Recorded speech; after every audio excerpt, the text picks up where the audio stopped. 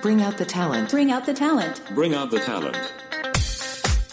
Welcome to Bring Out the Talent, a podcast featuring learning and development experts discussing innovative approaches and industry insights. Tune in to hear our talent help develop yours. Now here are your hosts, TTA's CEO and President Maria Melfa and Talent Manager Jocelyn Allen. Hi, Maria. How's it going today? Really? Yeah, me too. I know. I was thinking the same thing. Yeah. Oh, are you guys hearing Maria? Okay. Just kidding. She's not here. She bailed on me. No, I'm kidding. Maria is taking a little time away, taking a special trip to New York with her family. So you guys are the luckiest of all today because you just get me. So I hope you're ready for it. Strap in, folks. All right. But needless to say, thank you for the opportunity to do this on my own. I'm here with a very special guest that I'm super excited about, talking about best practices in onboarding excellence. We're joined by Tiffany Lymon, CEO of Wheelhouse. As a connoisseur of workplace culture and an architect of team development, Tiffany brings her expertise to the table, offering a unique perspective on onboarding as a crucial fit test for both parties. Additionally, we'll discuss the often overlooked pitfalls that can undermine your onboarding efforts and strategize on how to maintain the momentum of a positive start throughout an employee's career. So get ready for a wealth of actionable tips and strategic insights, as per usual on this podcast, people, that will transform your approach to welcoming new talent. This is your chance to take your onboarding process to new heights. So welcome, Tiffany. Thank you very much. Yes, to say I am excited is an understatement, my friend. I've been looking forward to the opportunity to getting you on here, and I couldn't be more thrilled that we're talking about such a hefty topic. Yes. Well, thank you so very much. And I'm excited to be here. Great. So let's get right started on what is effective onboarding. Why is this topic so important, and what does effective onboarding look like to you as an expert? I would say effective onboarding, first of all, it is that time where you are able to get your new hires to understand the culture of the company that they are about to start working with.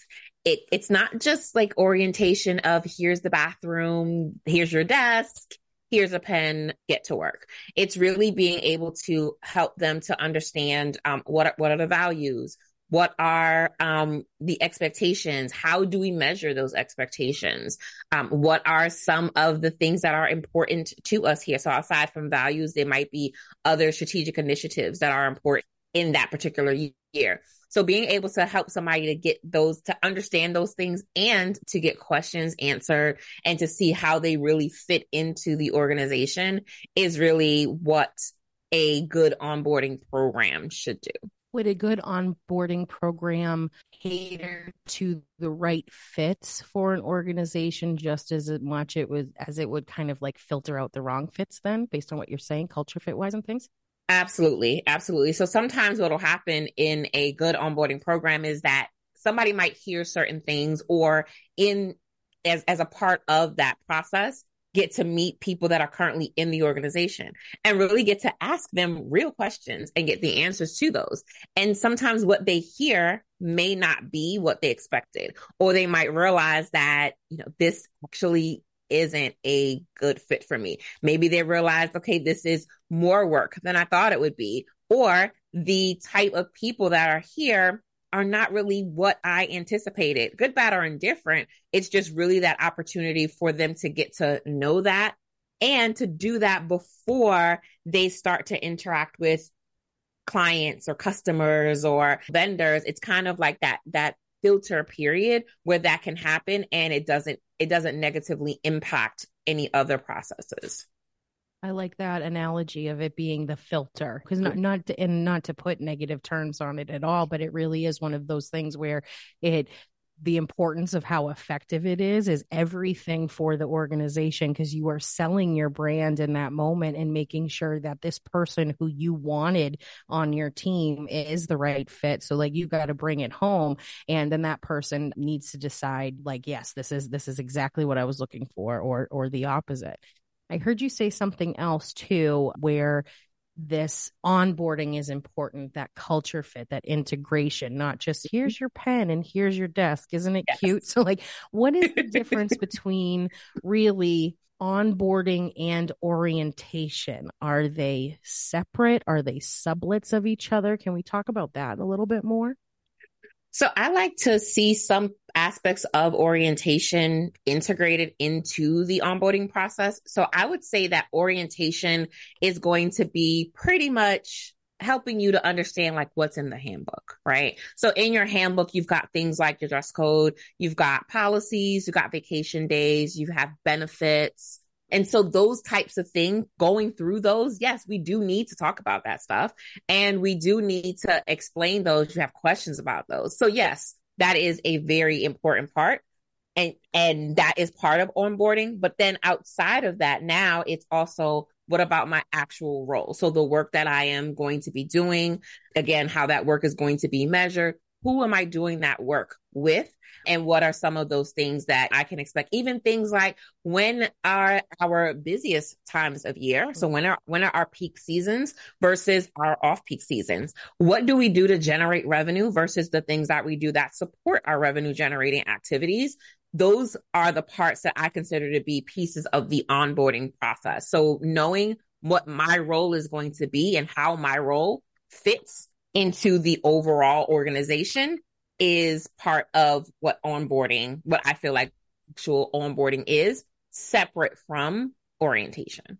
Mm-hmm. No, that makes a lot of sense. And it's really good clarity there. I heard you say, again, a couple things that I think are some of the answers to my next question, which has to do with the effective elements. Like, what are the key elements in an effective program? Like measurability is one of the things that I heard you say. What are some other areas that we don't think about because we're thinking of onboarding as orientation? So one thing that I love to see in an onboarding process is assessments. So you already know I love assessments, but in a good onboarding process, it's great because it helps you to start out with not just like this thing of like, what do they call it? The water and coming out of the fire hose, like where it's just like you're getting inundated with all of this information, but it's a we meet each other type of thing.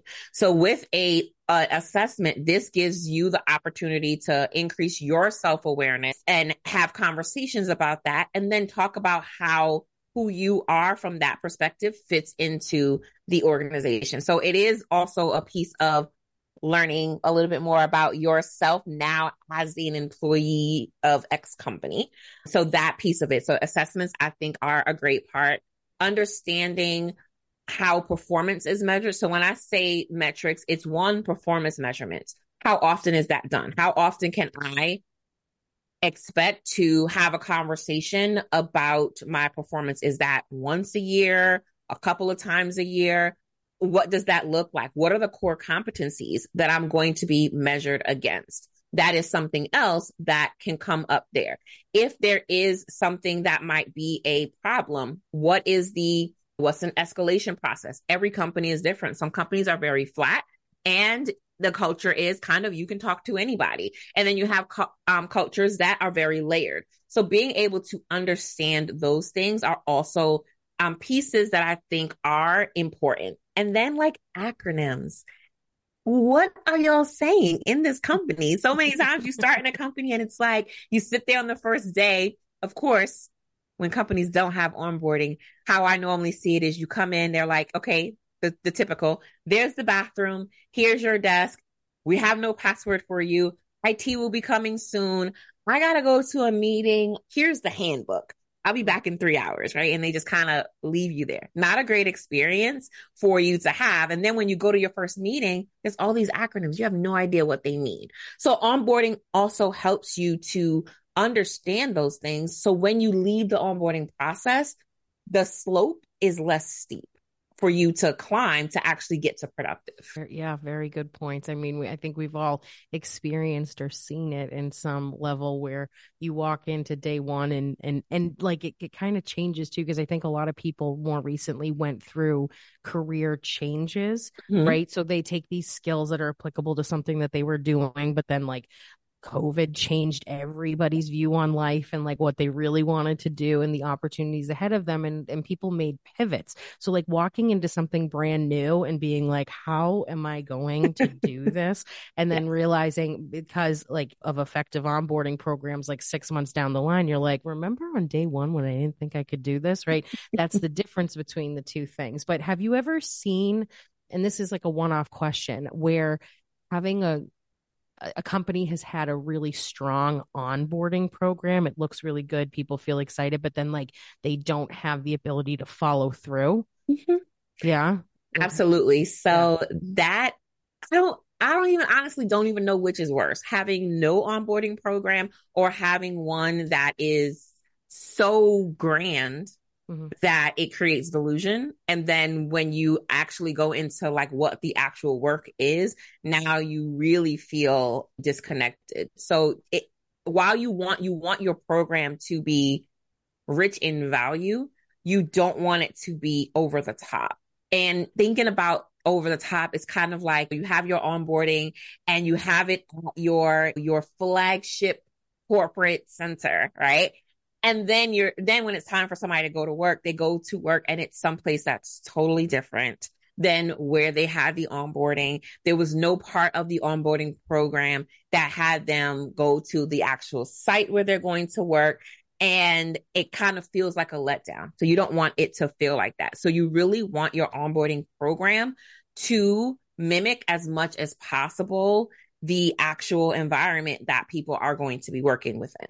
Right. I love that. I'm glad that we're talking about both sides, because it's great to be like, this is what makes a great program. But then it's also like, here's what happens when you don't, because you want like, it's our everything that we do and how an organization can be successful is based on their employees. And one of the things that I loved so much about me joining in my role was my onboarding program, because so much of it was learning what was important and then learning how I was going to achieve the knowledge that I was needed to address those important things. And there was a lot of mentoring and shadowing and live kind of demo work that we did. And it impressed me from the beginning. So like let's talk about like how that affects employee retention. Like, is there a direct correlation between really strong onboarding and how long employees stay with the organization?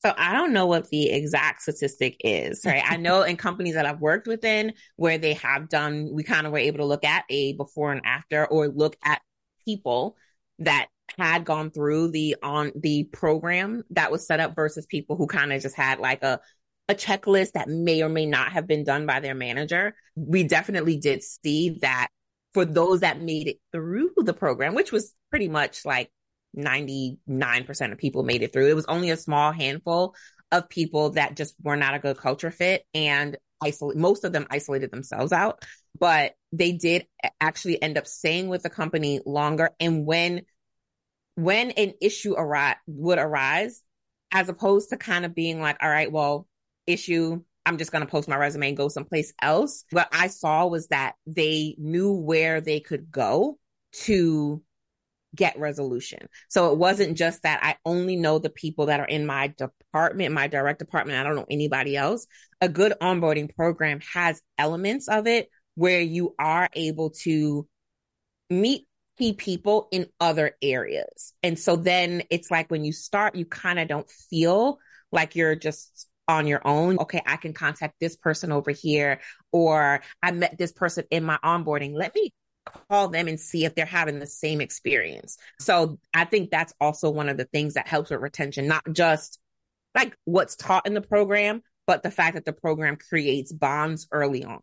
Right. And it teaches a aspect of resourcefulness to employees. I feel that anytime somebody has the wherewithal to be a bit more resourceful, and it can come from what they're receiving in the onboarding program, the confidence that comes from being able to do that and see success from kind of cranking your own cogs and wheels around it is brilliant and very much long term. So yeah, I love to hear the correlation. What other reasons are there for why an onboarding experience is so critical to like company perspective, how an employee feels or looks at a company. Why is the day one and however long it takes one of the most crucial in the employee status? So I think the longest program I've seen was 7 days. And then you can have ones that are 1 day long. And then you have others that kind of vary where they trickle, like there's pieces that go for like 30 days. But regardless of how long it is, a really good onboarding experience says that before a company is asking me for something, they're giving something. So it's an investment for a company to basically say, we had this open position and we needed someone to come in, let's say, and train, right? We needed a trainer.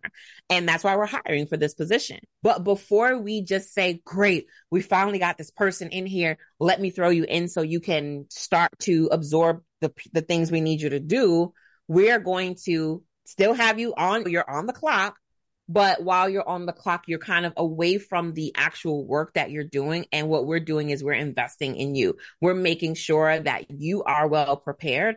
I think that showing that investment, and of course, following it up, like we said before, but showing that investment from day one creates a really good impression on what this company is kind of really, really about. Like they took the time to create this program.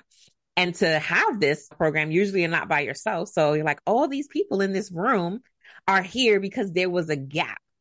And before they just said, throw you to the wolves, like fill the gap, they said, we're going to have you come here first and make sure that you're comfortable. Make sure that you get your questions answered first. Make sure that you understand what the expectations are and that you can have a dialogue around that. I think that really speaks to the type of company that you're working for, because not all companies have amazing onboarding processes. It's hard to do when you think about it like that, where you're like, you are investing upfront in so many aspects of your organization, between the individual that you're hiring and then literally building the bridge over the gap, because you're bringing everybody who needs to address that gap and the success of that person from the beginning to build those resources and camaraderie and all that. So which lends to kind of the difficult aspect of it, right? So like if you are investing in an individual or want an individual to feel invested in as their reality from an organizational standpoint, how do you then cater your onboarding program to address like different roles or different departments while you're still ensuring that buy-in, investment, culture fit, all of those things? So I think that is the beauty of the multi-day onboarding process. The shorter it is, the more it kind of becomes focused on orientation, because I mean, those are questions that quite honestly people want answered, right? Like, I only have 30 days to sign up for my benefits. Where do I do that? How do I get access? So all of those things. So the longer your process is, the more you're able to get through the orientation pieces and actually get to the role. And so things that you can do. So for example, you can say our performance management process, regardless of your role, is pretty much the same. We all have the same core competencies, and we're all being evaluated twice a year. Let's say it's twice a year, right? So in a maybe classroom setting, or however the onboarding experience is, whether it's online or in person, right? So you have the part where you're talking about like performance management. Then maybe what you do is you have a part of your orientation process where the new hires go to the areas where they work. And so here, what you do is you are going to work with the hiring managers to say, here are the sort of expectations. So while you're there, or what we did sometimes, we'll do like a scavenger hunt, like, listen, you're going to go to your office and here are all the things I want you to make sure that you know where they are or how to do them while you're there. Then come back to the onboarding process and we can talk through some other things. So it's a mix. It's part of, yes, your specific role, the people you're going to be working with, the location you're going to be in, but then there's also the company pieces. And so you want to have a good balance of both of those things, which means that you have to train and help support the hiring managers to be able to facilitate the parts that you want them to facilitate, like introduce them to these people, make sure that they're actually able to access their system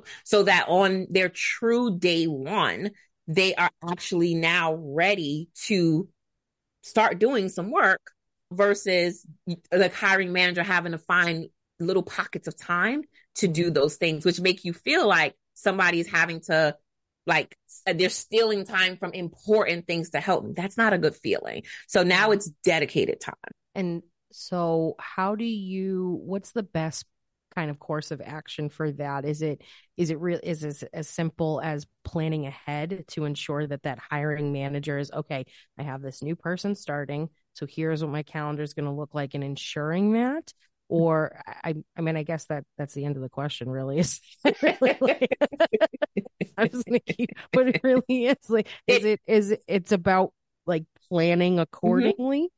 It is. And then, I mean, because onboarding processes usually have whatever the new hires are at that time, it's not like it's like, okay, Monday we have this group, unless you're hiring tons of people. It's usually like, okay, maybe we start the process every other Monday. So hiring dates are known. It's going to be, let's say, the first and the 15th of this month. Those are the days that we're starting our onboarding process. So if day 3 of onboarding is the day that new hires report to their areas, then on the 3rd or on the 18th is that day. So it takes a lot of the unknown out. And if you're prepared for it, like the new hire has a checklist and you have a checklist, it helps you, because sometimes managers have no clue what to do to onboard someone. And I mean, if we're keeping it honest, that manager is covering this gap with those employees. So do they really have the time and the resources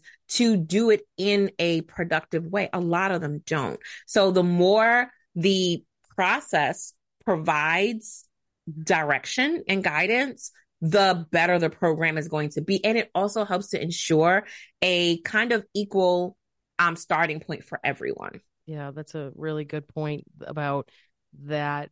At that point, the manager's probably like filling in the gap. So it's like we have to kind of pause on that for a second. And are we thinking about that bigger picture? Yeah, you have to empower, give people the tools to empower that start. So I know you talked a little bit in the beginning, because I liked the word you used, which was like a filter, right? In the beginning. So do you have any insight on kind of when something, what it typically looks like when you are filtering people, like when it works really well, what the result is, when it doesn't work so well, what the result is? Really, it's about being honest and transparent is the best way that I can kind of say it, right? So your filtering process is not going to work well if you are selling, or if you're trying to sell yourself, right? Like you're trying to say, we do all these things and here's what we are. And then that's not true. So the more honest and real the process is, then that somebody is actually making a decision, or you're even watching a person, right? And being able to decide whether or not this is going to be kind of what you need. So it could be things like, okay, so one of the companies that I worked for that we had onboarding, we created an onboarding process for, we had to talk about busy seasons and what that might look like, right? And it was kind of the good, the bad, and the ugly, right? So here are the ways that we help to cushion around peak season, but during peak season, like here are the expectations and here's what that really looks like. Being honest in that point and allowing people to ask questions helps somebody to decide right then and there, is this going to be for me? Which you would rather them do versus wait until you're in the middle of peak season to say, wait, nope, didn't expect this, didn't know this was going to be the case. So the filter is really just honesty and transparency on the side of the company. Now, on the side of people, it's being able to be intentional on how you set your program up. So it could be that on day one, you kind of just help people just come in, maybe you business casual, whatever. If there is a dress code, in day one, you can talk about what it is. And day two, it's sort of, okay, we want to people to come in their in dress code, right? And in between each day, it's kind of, okay, tomorrow, here's what we need you to do. And you're kind of watching, not really just watching like to see, oh, what did they come in with in the next day, but watching to see how well they are kind of following along with what you have put up as the expectations, right? How well they're like, if in orientation, for example, if orientation is in the same like city where they work and they're going to be in the building, let's say from 9 to 5 and orientation from 9 to 3, but each of the days they weren't able to make it from 9 to 3, like they had to leave at 1 o'clock on this day. And can they come in at 11 o'clock on this day? That kind of maybe tells you that you might want to have a conversation with them before starting, because it's already letting you see that the work hours are an issue. So sometimes it's things as small as that. And sometimes it's just watching how people interact with other people within the group that may tell you this isn't a culture fit for us. So it sounds like, as per usual, feedback is a really, really important piece of this onboarding puzzle, right? So what are we putting into place? What are the mechanisms or techniques or whatever it is that are part of an onboarding process or program that enables people on either sides, new hires or managers, to communicate openly about, what's going on? So it could just be conversation and dialogue. So with that conversation and dialogue, it is like, not like an interview process. Tell me a time when, not as structured as that, but it could be that you are maybe talking about conflict resolution and you put out there, like, here's a scenario. All right, let's work through it. What would you do?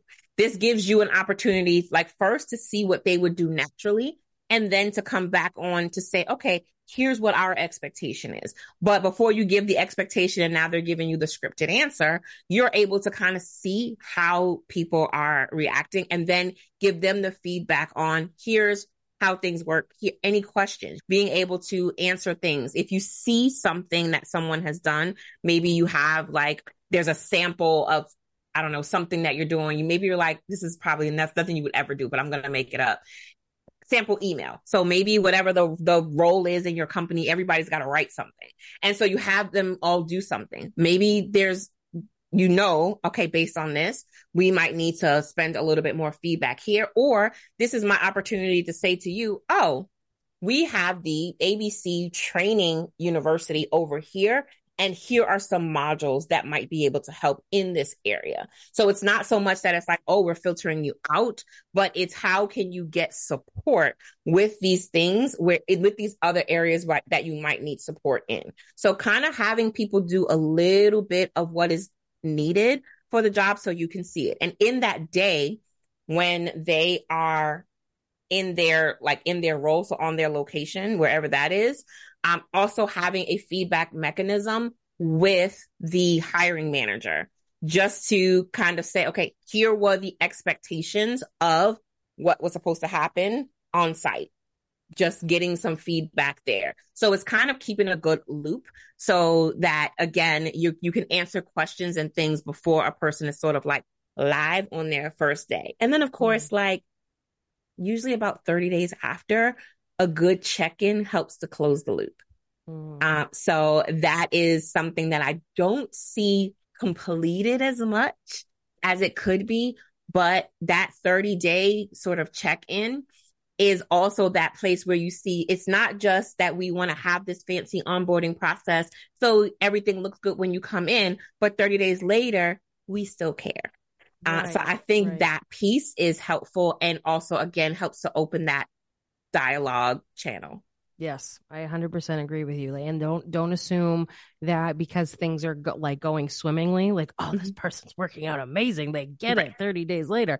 Like they still need a 30-day check-in. Here's how we're seeing things. How do you feel about it? Like that's just as important as the person who maybe that 30-day check-in looks a little bit more supportive than somebody who's like a little bit more with it, for lack of a better word. And there's a secret. So not a secret, but there's like a hidden benefit. I like to call it a hidden benefit of onboarding.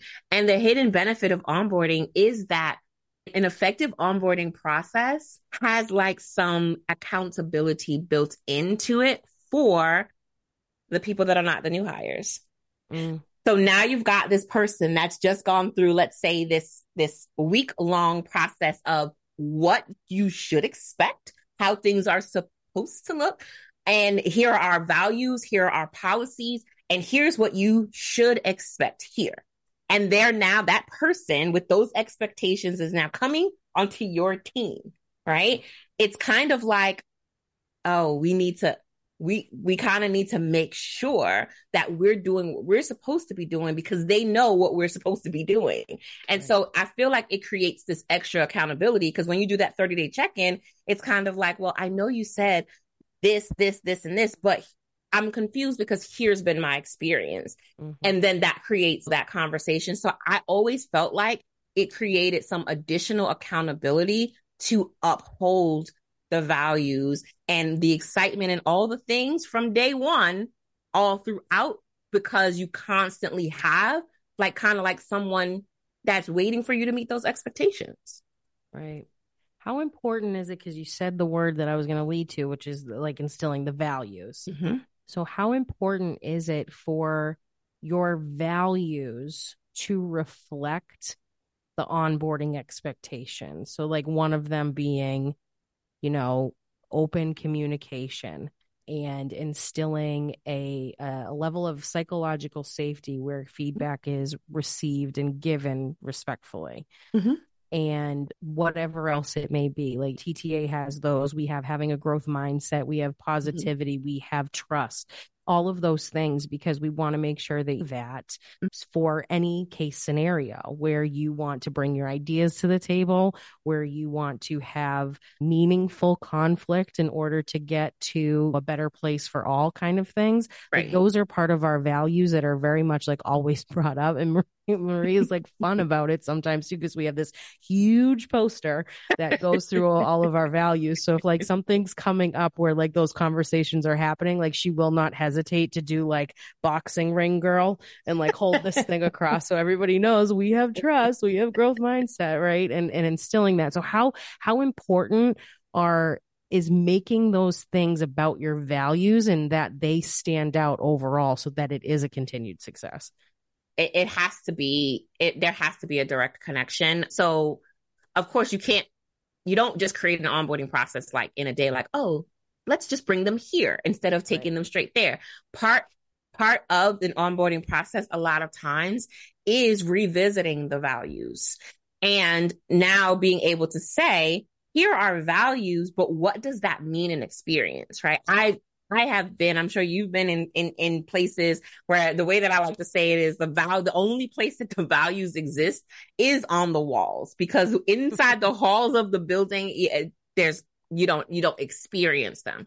So that's a great time to reevaluate the values and say, where do I see this and how are things connected? So I remember in helping to create one of the programs, there was a change to the performance management grids, the core competencies that we use for performance management, because we realized it wasn't quite aligned with the values. And so it's like, well, if we're going to say this is a value and this is a value, why wouldn't we update our core competencies to better align with those? And so part of that process sometimes is taking a look at the values and all of the places where those values are actually activated. And then from there, being able to build that into that onboarding process. I play devil's advocate all the time on this show here, Tiffany. So what about the kind of mistakes, maybe more common ones, where companies are making them during their onboarding process inadvertently, and they're actually pushing potential employees away? I mean, not even potential, maybe long-term employees too, based on the experience. Like, what are some of the most common mistakes that you're seeing that you're like, why this is going to push people away? So definitely misalignment, right? So if you are, of course, so let's say we have day 1, day 2, and I'm saying all these things that we should do, and then I send you on day 3 first of all, send you on day 3 and the manager doesn't know what they're supposed to be doing with you when you go to your area. And the stuff that I'm telling you, it are things that are great in theory, but they don't happen in practice, meaning that the people that are conducting the onboarding are not connected with the actual work that needs to be done to the point where what you're saying is actually relevant. When they go on day 3, what can happen is they're going to tell you everything that they want you to know over there. When you come here next week, we'll tell you the real deal. That this is just, okay, this is the bells and whistles, but this isn't how things really work here. And so when you hear that, it automatically creates this sense of distrust because it's like, well, what else aren't you telling me?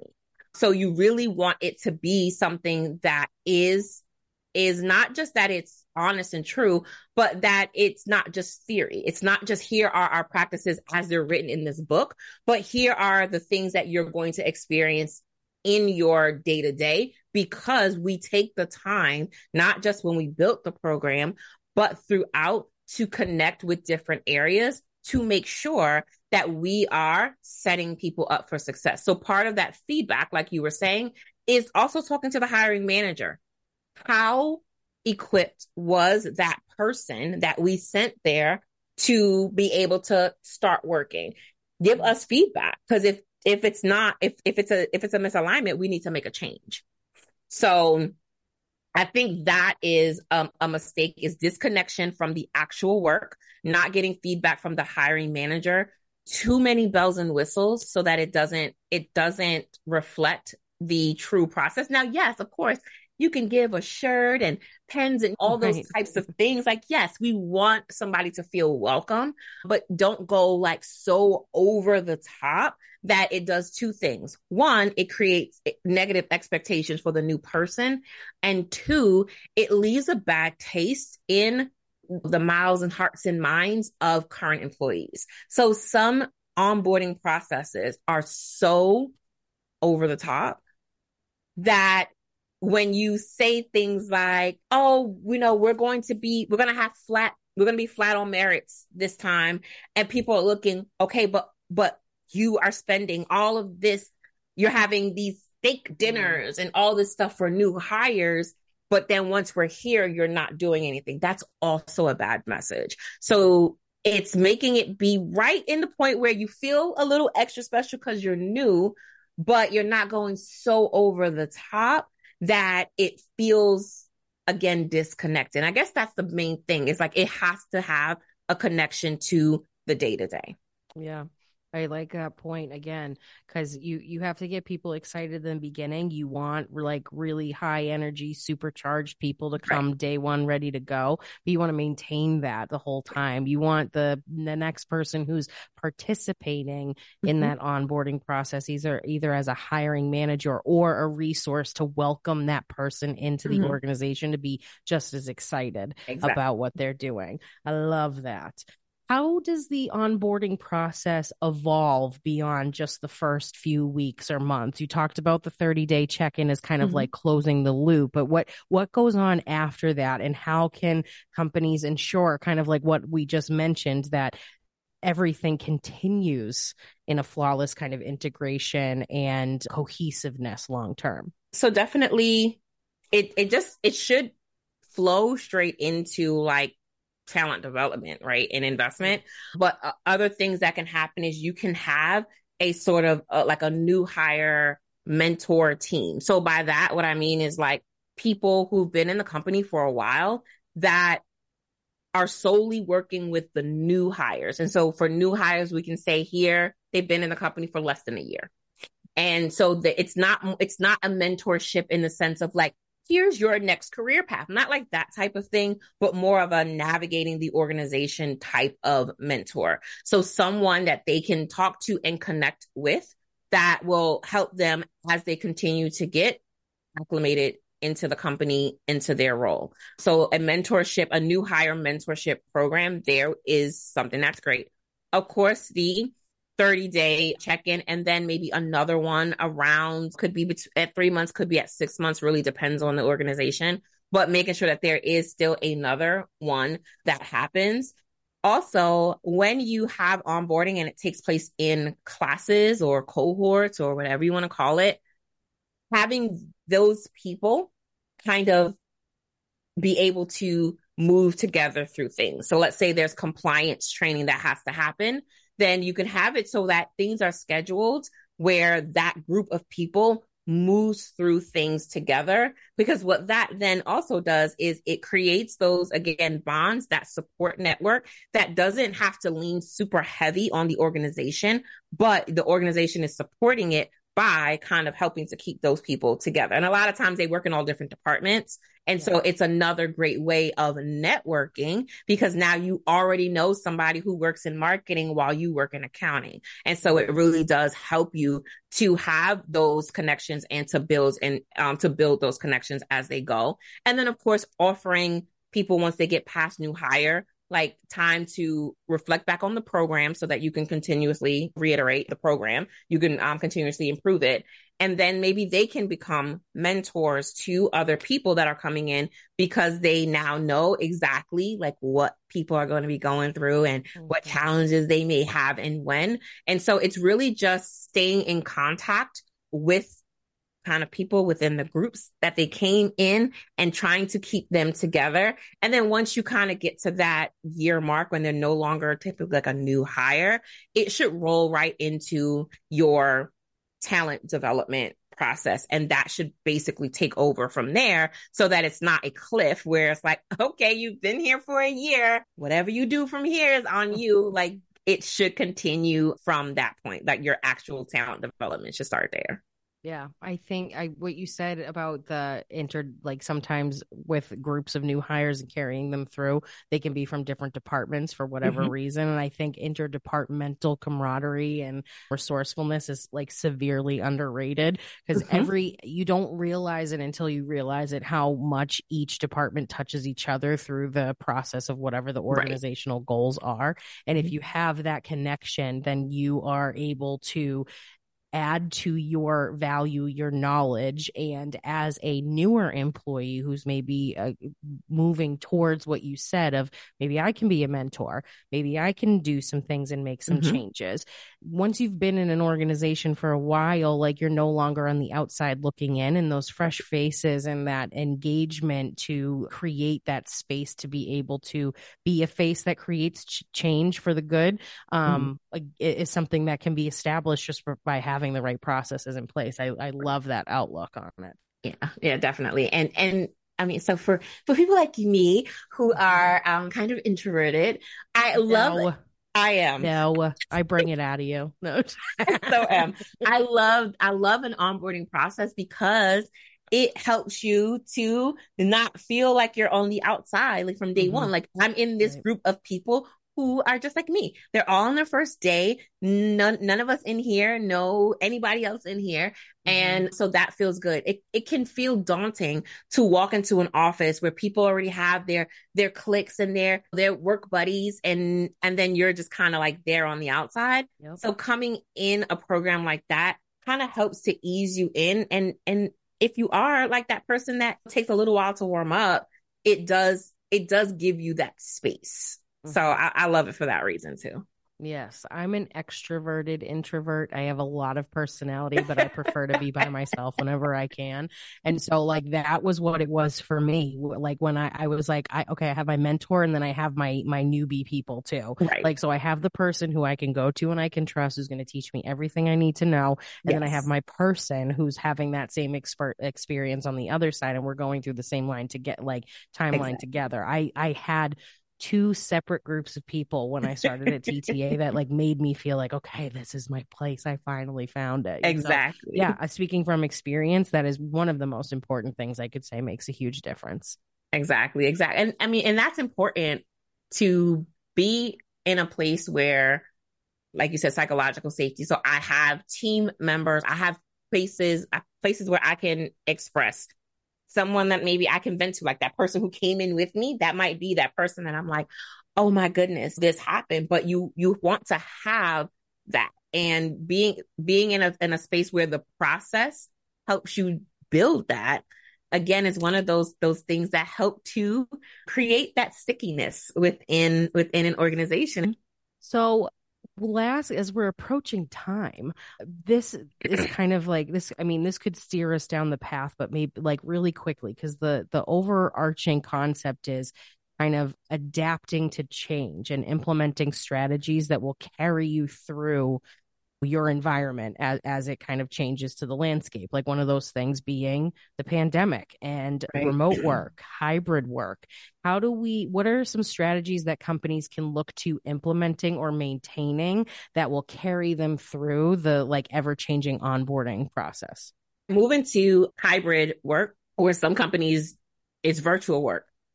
That part definitely has created challenges, right? Because while you can be all in the same virtual room, it's still not the same as being in a in-person room where at lunch I can go and sit next to you and have a conversation with you.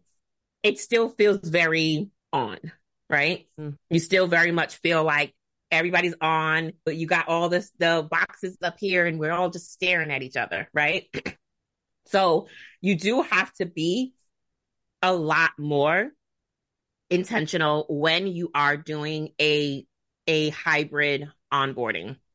When people are virtual, it may make sense, and some things I've seen people do to accommodate for this is they have longer onboarding periods so that it's not like straight days. It's one thing to have straight days where you're all together and you can do like, I mean, we made ours fun. You can do dance breaks and stuff like that, like in the room, and then have somebody be sitting at a screen all day.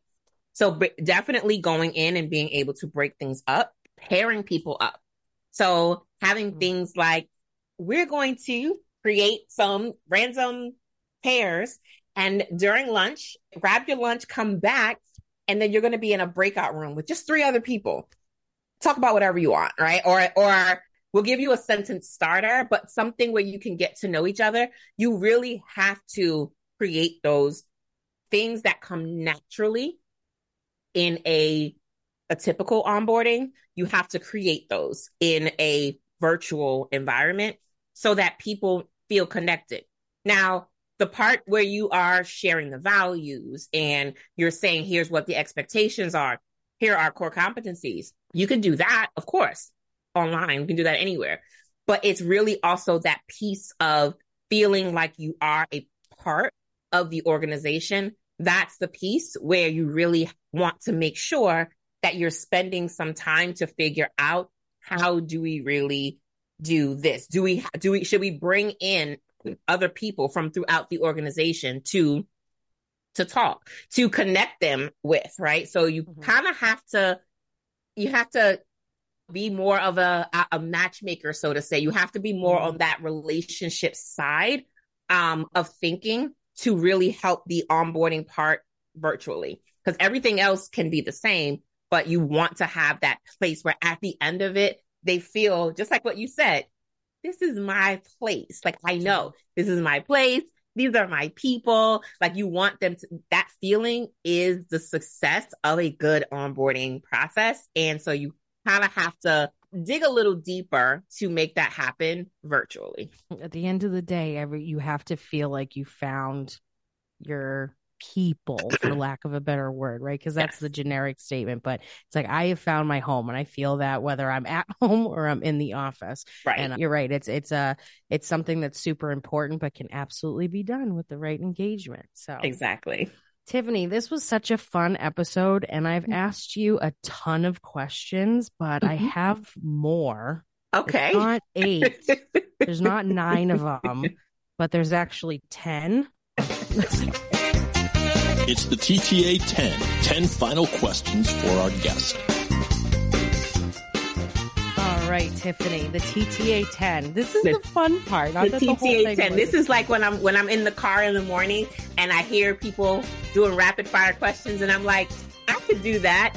Now I'm going to realize why it's Now's so hard. your time. Now's your time, girlfriend. That's exactly what it is. So I've got 10 really fun questions that, no pressure, answer how you want, but it's a little bit more of a get to know you. So we're going to put 90 seconds on the clock, and you're going to answer them as fast as you can. Are you ready? Yes. All right, David, countdown, please. All right, Jocelyn. 90 seconds starting now. All right, Tiffany, where is one place you have always wanted to travel to? Bali. Bali. How much wood would a woodchuck chuck if a woodchuck could chuck wood? A lot. What was the last song that you listened to on the radio? A song called Water. Fill in the blank. Taylor Swift is blank. Is very popular and a musician, and yeah. In facts only. If you could have any superpower, what would it be? I would have the superpower to clone myself. What are you having for dinner tonight? I have no idea.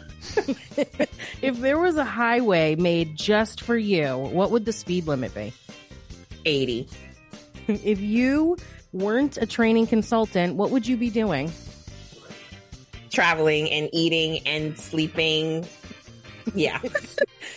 Who would you cast to play you in a movie about your life? I don't know. Viola Davis. Why not? Love her. Jenny, don't change your number. What is Jenny's phone number? I have no idea. That's your answer. Okay, David. That's 10, whether we like it or not. So let's give the verdict, please. All right. With a time of 1 minute and 27 seconds, Tiffany is just under the threshold. Congratulations. As close as you get, Tiffany Lymon. No, I had to.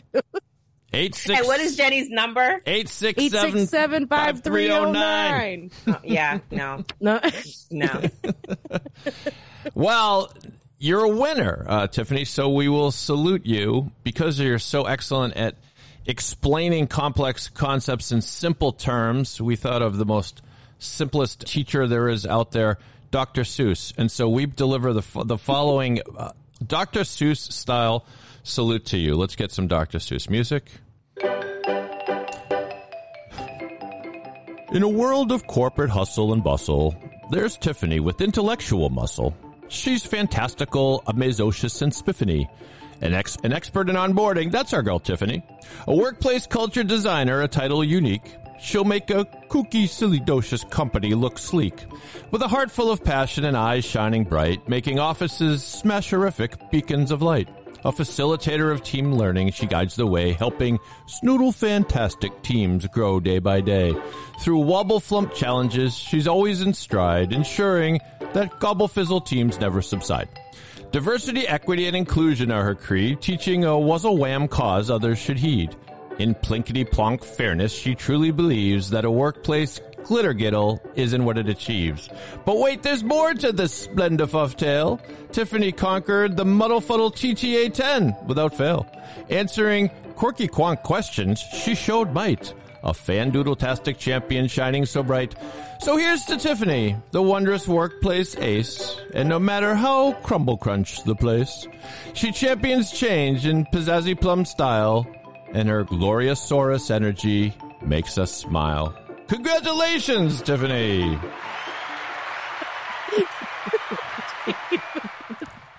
Tiffany, I don't think David actually just said anything to you just then, because that. You got to speak Dr. Seuss.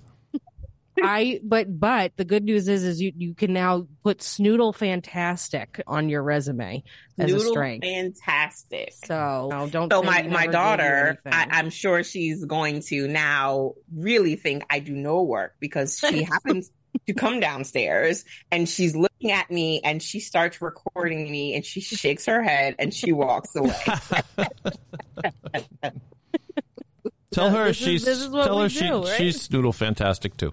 Yes. Be like, no, I promise. This is the girl who gives me jobs. I promise. Like, we do real stuff together. Tiffany, that was so much fun. Yes. A great episode. Thank you for working with me because, like I said, normally we do it with Maria, and you gave me all of the confidence and content to just feel good and flow, and I appreciate you so very much. You know I'll be calling you whether you like it or not. So thank you for your time and everything you do.